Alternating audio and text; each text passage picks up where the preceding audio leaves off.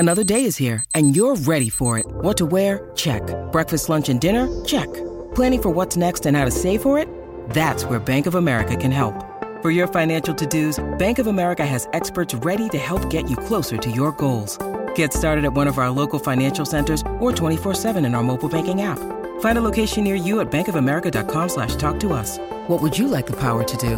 Mobile banking requires downloading the app and is only available for select devices. Message and data rates may apply. Bank of America N.A., member FDIC. When you need mealtime inspiration, it's worth shopping Kroger, where you'll find over 30,000 mouth-watering choices that excite your inner foodie. And no matter what tasty choice you make, you'll enjoy our everyday low prices, plus extra ways to save, like digital coupons worth over $600 each week. You can also save up to $1 off per gallon at the pump with fuel points. More savings and more inspiring flavors make shopping Kroger worth it every time. Kroger, fresh for everyone. Fuel restrictions apply.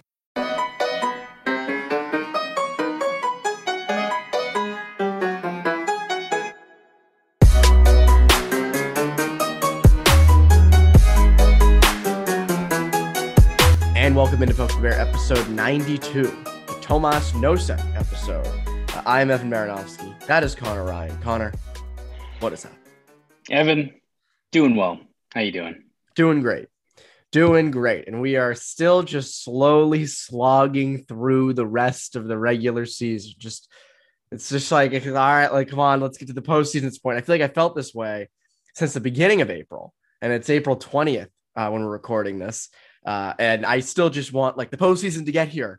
I was saying this to Scott on Bruins beat, watching the Celtics. And it's like, can we just get to that, please, with the Bruins? Come on. This is supposed to be the same time. But there is something with the postseason that's relevant to this. From Tuesday night's game in St. Louis, terrible jersey matchup. That was ugly. Oh, that's why I kind of. And do we have to talk about the broadcast too? Oh, that was horrendous. Holy shite. That was brutal.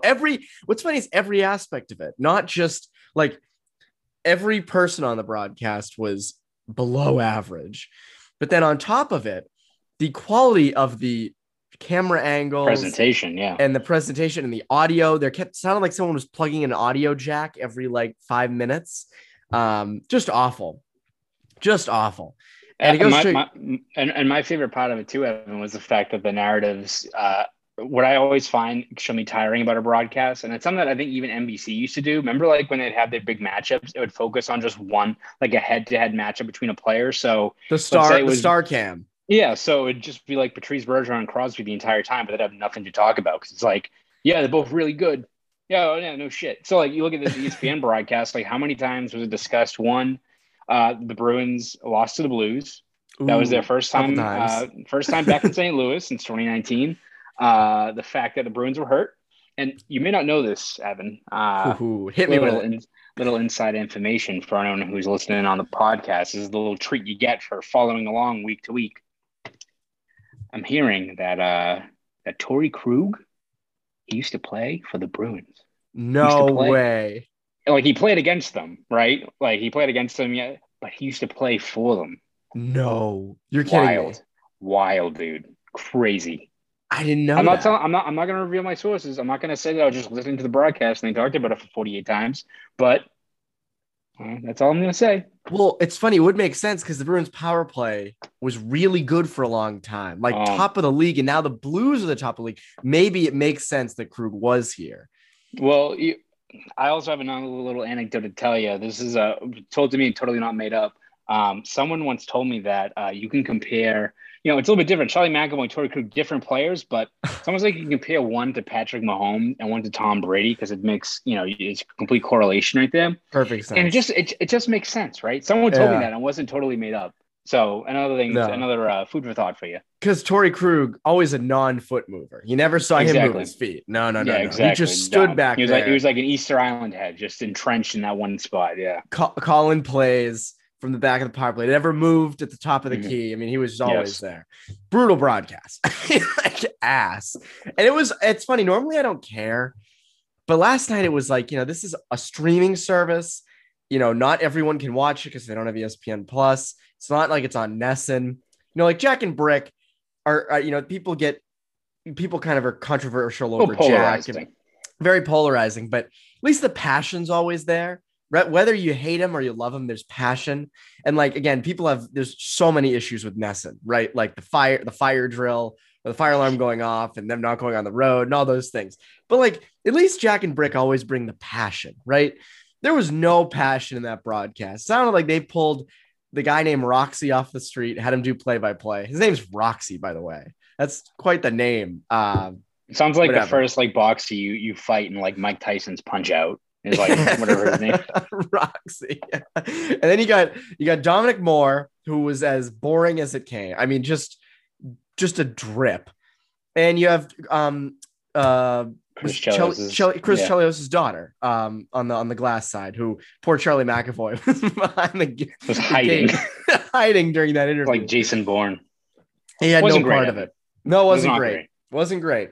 But there was something great to come of that game for the Bruins, aside from the fact that they won, aside from the fact that Charlie McAvoy's snipe and Jake DeBrusk continues to produce.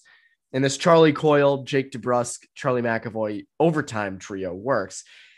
But they won in a way that actually makes sense for them in the playoffs. And they did it, as the broadcast alluded to many times, with guys hurt. Is this a sustainable way to win if you're going up against a team like the Hurricanes or the Rangers, we'll get to later in the show, for a 7-game series?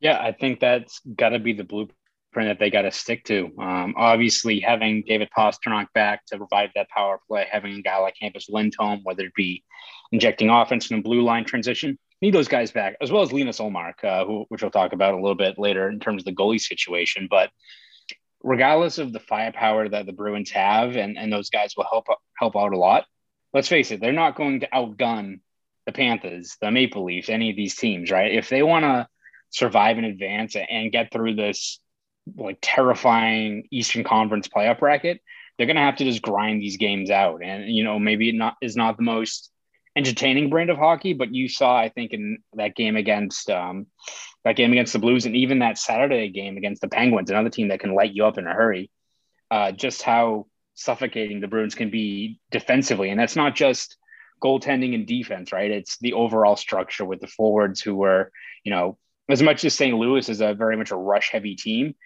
they would cross over the blue line, try to get into the neutral zone, and they were already draped by a couple of Bruins skaters, making it just so difficult for them. And I think that just is what the kind of game the Bruins need to play if they want to, outlast some of these teams, right? Because again, Bruins aren't going to be winning 7-6 games against the Panthers. At least you hope not, because that's not really a sustainable way to win in the playoffs. But if the Bruins can keep up this, defensive structure, this team identity they have, I mean, they've been near the top of the league in terms of the baseline numbers, in terms of goals against, but they've been 1 or 2 pretty much the entire year in terms of expected goals. I mean, they've done a very good job in terms of limiting the amount of grade A chances that their goaltending faces.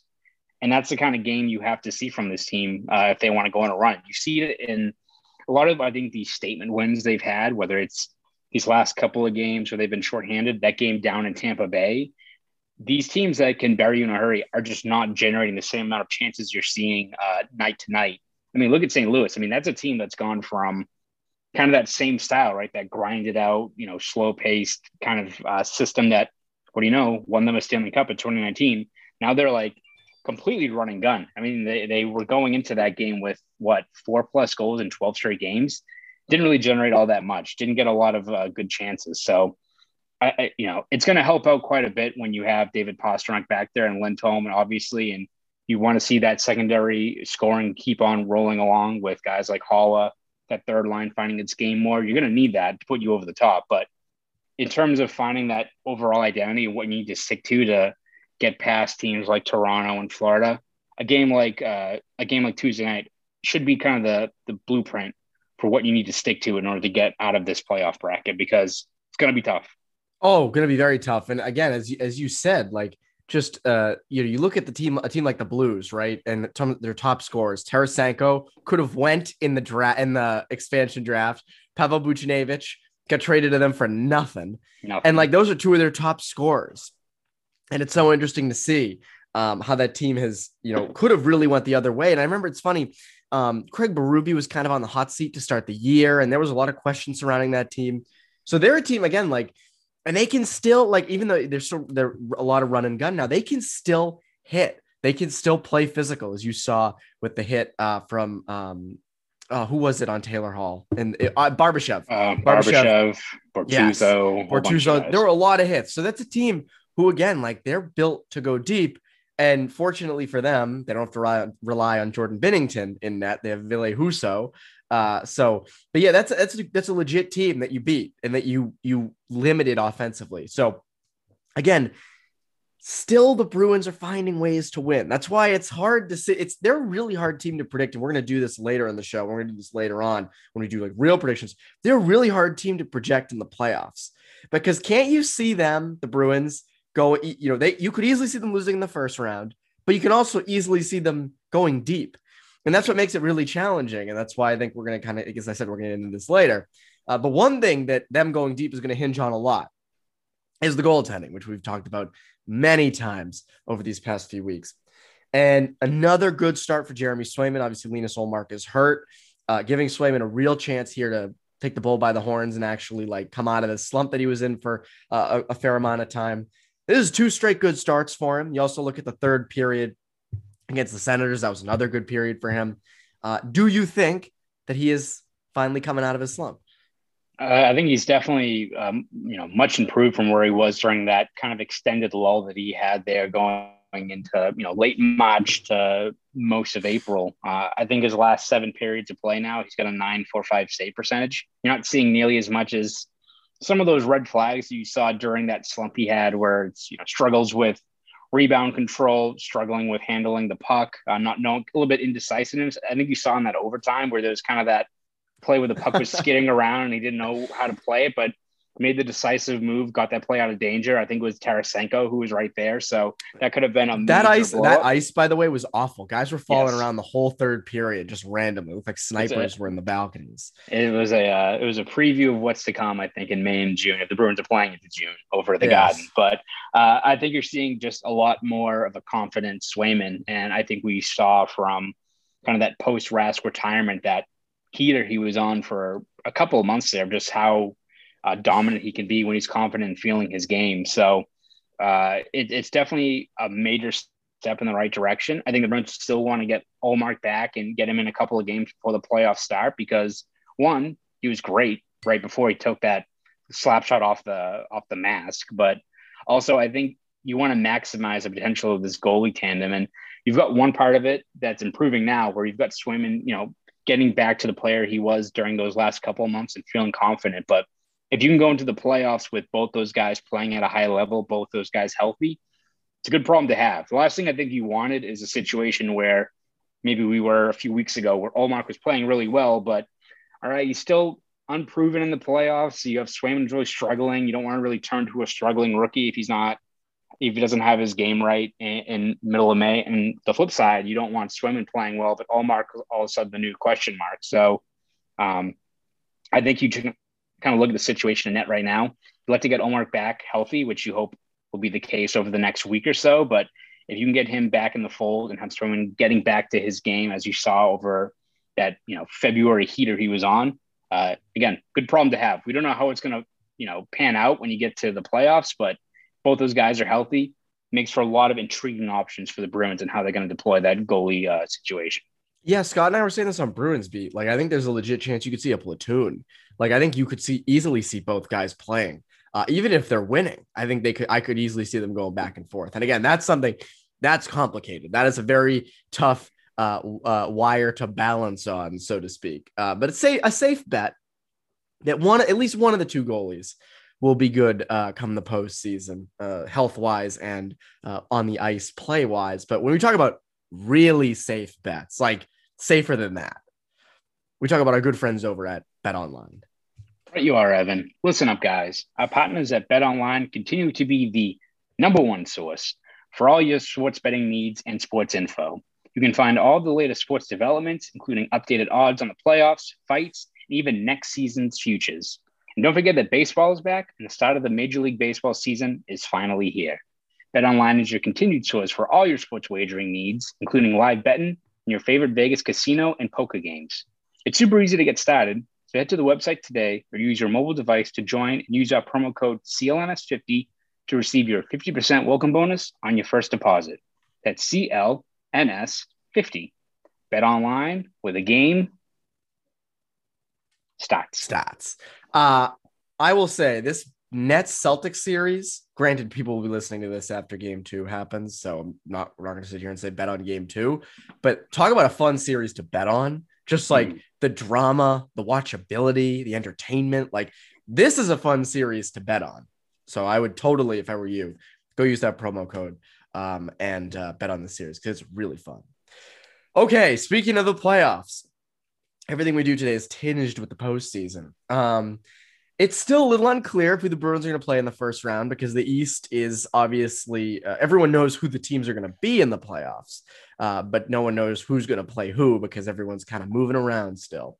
So the 4 teams looks like the Bruins have the best chance of playing would be Carolina if they were in the wild card spot, New York if they were in the wild card spot, Florida if they drop down to the second wild card spot, or Toronto. There's still a chance for Toronto if they, because the Lightning have been struggling. If they surpass the Lightning, move into that 3 spot. I don't think the Maple Leafs are coming down out of the 2 spot. So those are the 4 teams. This is a multiple choice question, Connor, and you got to get it right. Who out of those 4 teams do you want the Bruins playing the most in the first round, and why? Evan, it's not fun to pick. It's like I made the analogy. It's a bad pick. Yeah, I think I made the analogy when I did a story about this last week about just mapping out this playoff bracket. It's like picking which way you're getting down to the Cape in the middle of July. Like, do Route 3? Do you go over the Sagamore? Do you go Bourne Bridge? 495. Well, whichever one you pick, it's going to friggin' suck, right? It's going to be shitty. So it's definitely a tough call. I'm leaning, I think, right now towards Rangers. And that one's pretty close right now because I think them and Carolina are neck and neck. I think Carolina has the tiebreaker, but they're awfully close. Again, this is going to change, I think, day to day. The Bruins are a point behind Tampa. Washington is right on the Bruins' heels, which I think would be I definitely do not want to play Panthers first round, even though I think that's a team that could be exposed. It's almost kind of like it's like playing the Nets, right? Like, I think the Celtics are well equipped to play the Nets, but for as strong as the Celtics are, it's a bitter pill to swallow if, let's just say, Kyrie and Durant just go off and they win out in a 7-game series, and the Celtics team in this season that had so much promise just kind of ends in the first round. You just kind of have to shrug your shoulders, like, all right, what are we supposed to do? They were the 7th seed. Like, how are we getting past that? Sometimes that's what you have to do. And I think that's what you'd be like playing the Panthers, where you could expose them, but also they could just light you up and you run into a buzzsaw in the first round. So whoever they play is going to be difficult, but I think you look at the Rangers and they've been playing very, very well since the deadline, especially. Look, for a while like Carolina's going to run away with the Metro. But I think you just kind of look at the main flaws on that Rangers team. Lethal power play, a legit top 6. Their 5-on-5 play, though, has been pretty lackluster. So that could be an area that I think you kind of saw when the Bruins played them down at Madison Square Garden in February. Keep them out of the penalty box and you stick to kind of that defensive structure the Bruins have. You can make it a 2-1 game, late in the third period. The only equalizer there is Shesterkin, right? I mean, that guy could, again, it's damned if you do, damned if you don't, but he's a guy that, if he's on, the Rangers can come out of a lot of those 2-1 wins, right? It's one of those ones where he can steal you quite a few games over the span of a 7-game series. And maybe that gives them an advantage over a guy like Freddie Anderson, who's hurt right now, or Bobrovsky, or, whoever Toronto has in net. He could be the great equalizer. Granted, he's had also some ups and downs. There was that stretch earlier this month where he had 5-6 games in a row with like a sub-8 save percentage. So, he's human. Yeah, he is human. It's just now he's kind of rebounding back into being the machine that he was early on in the year. I think he's got 3 shutouts his last 5 games. So that series would be very, very tight. A lot of, I think, 1-goal games, which granted, I think the Bruins are at home when they play those kind of games, those tight checking games. But I think you look at where the majority of the game is played, it's going to be at 5-on-5 even strength play. And in that area, the Bruins can grind it out, land punches when they can. And as long as they keep the Rangers out of the box, I think they've got an ability to kind of grind out through a series like that. Yeah, the Rangers are an interesting case because they are so hot right now, and Shesterkin scares me a bit. For me, it's funny. I look at Carolina, and Scott pointed this out to me on Monday, or on Tuesday, excuse me. They've been rough of late, but the one holdup I have with them is they are experienced now in the playoffs. This is a Carolina team that has been there many times. You beat them twice now. You have to think they do at some point. They were a wagon at the beginning of the year.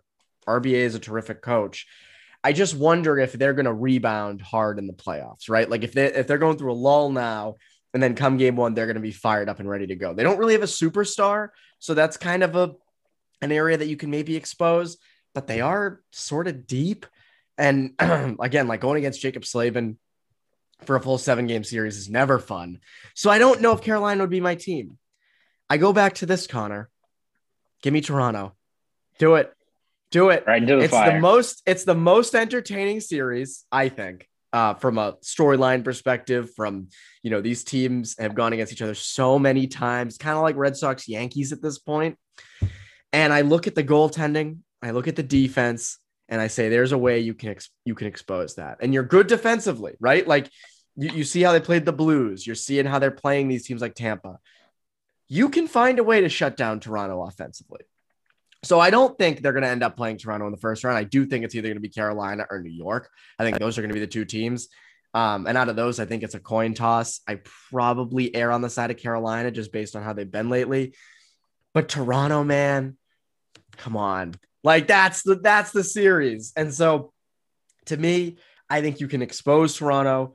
And that's a high risk, high reward type series. Because if you beat them, it's hilarious.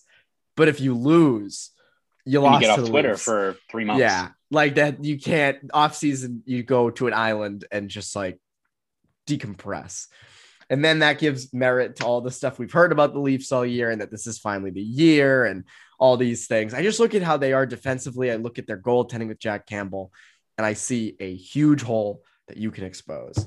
But who knows? I think it's going to end up coming down to Carolina and New York. I don't think Toronto or Florida will be the teams, but who knows? The Bruins could pass Tampa Bay in the next couple of games, and suddenly you're facing Toronto in the first round, which, again, would just be cool. Like, I just think that's such a interesting series, and it's great. And this is a different perspective, but from a content perspective, Toronto fans are annoying. I will give them that. Oh, it's a gold mine. But it's a gold mine, and we'll be very busy.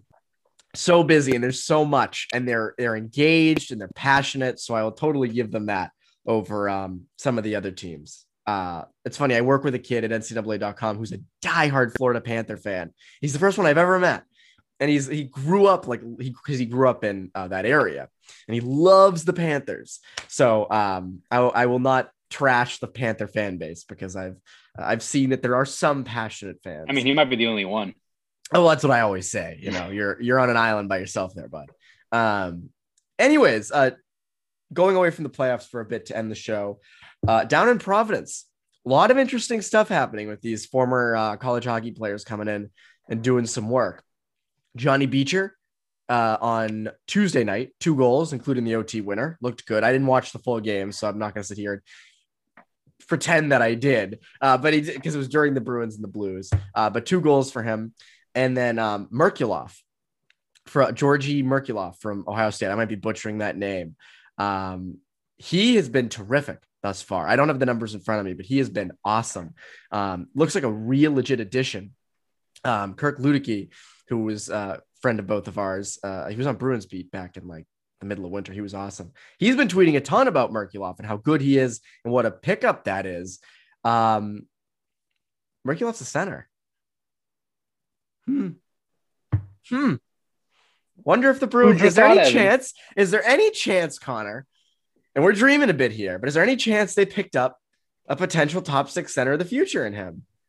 I mean, the early returns have been good. And I think Kirk has only tweeted about it, that the Bruins' efforts in terms of, finding these college free agents is, lessens the burden a little bit of trading a first round pick for a guy like Campus Lindholm, which addressed a flaw. You now have a top 4 guy in place for the foreseeable future, and you've got need him to be guy, healthy.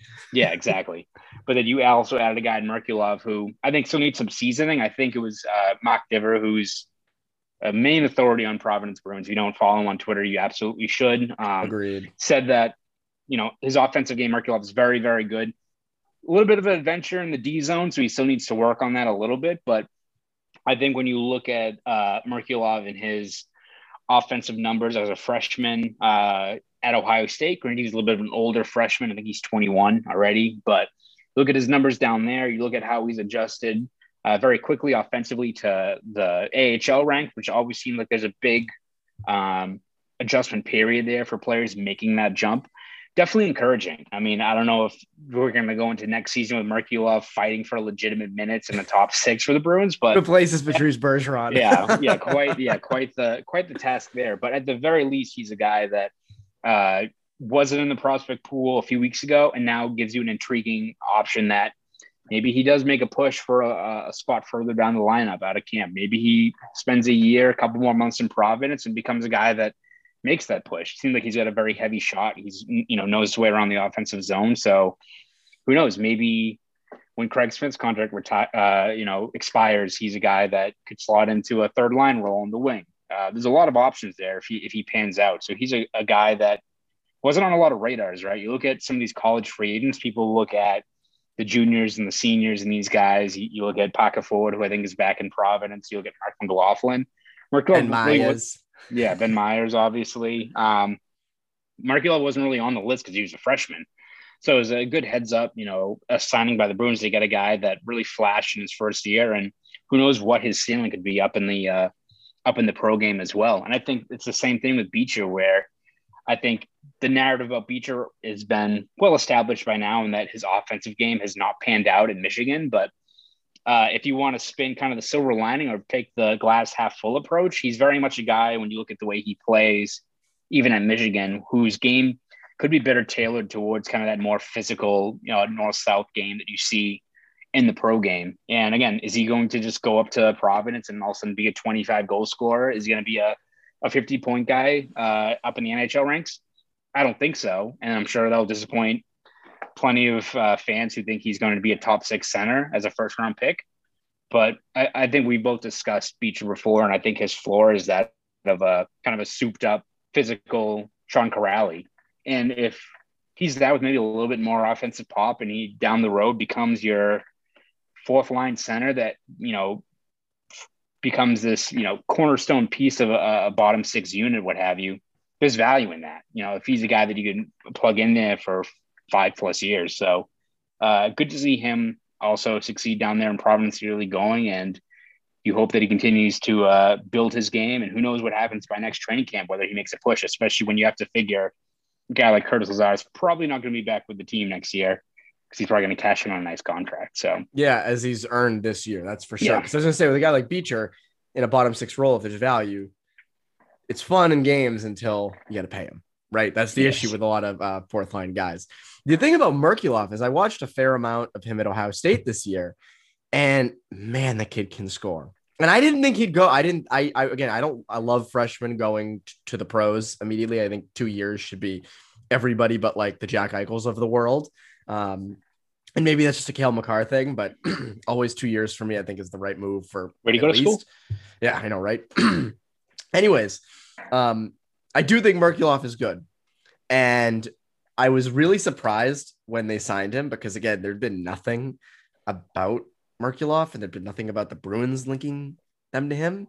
So again, I think you picked up a legit piece. This isn't like hey, you can plug him in the bottom 6. I think this is a guy who has like a high ceiling, and he's only 21.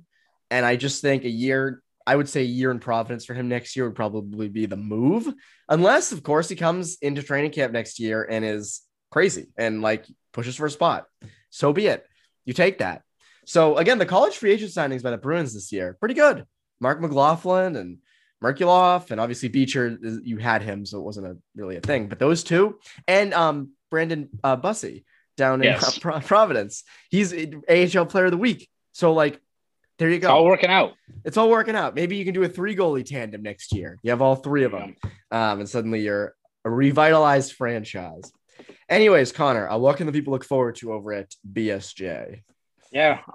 Over at BSJ, we'll have our continued day-to-day coverage as we get through this final buffer stretch of the regular season. We'll have game reports, columns. We'll start looking at previews of who the Bruins can and should face in the playoffs once that gets started. Still have a couple of features we're working on to roll out over the last week of the regular season. Maybe some might carry into the playoffs. We'll see there. So all that stuff will be over at BSJ. So subscribe at bostonsportsjournal.com. Want to follow me on Twitter? You can do that at ConnorRyan_93. Go do all that. Speaking of your Twitter, I actually just got a notification that you tweeted something like from yesterday. It was your why would happen. Okay. Kyrie Irving. So yes. It's like, I don't know. Yeah, you get hacked. No, I don't know why I get notifications like that. I'm selling NFTs on the side apparently now. You're gonna get people my profile picture is now like a chimpanzee drinking my Dunkin'. So yeah, it's a $sign now. Anyways, that is Conor Ryan. I'm Evan Marinofsky. You Poke the Bear listeners. Have a great rest of your day.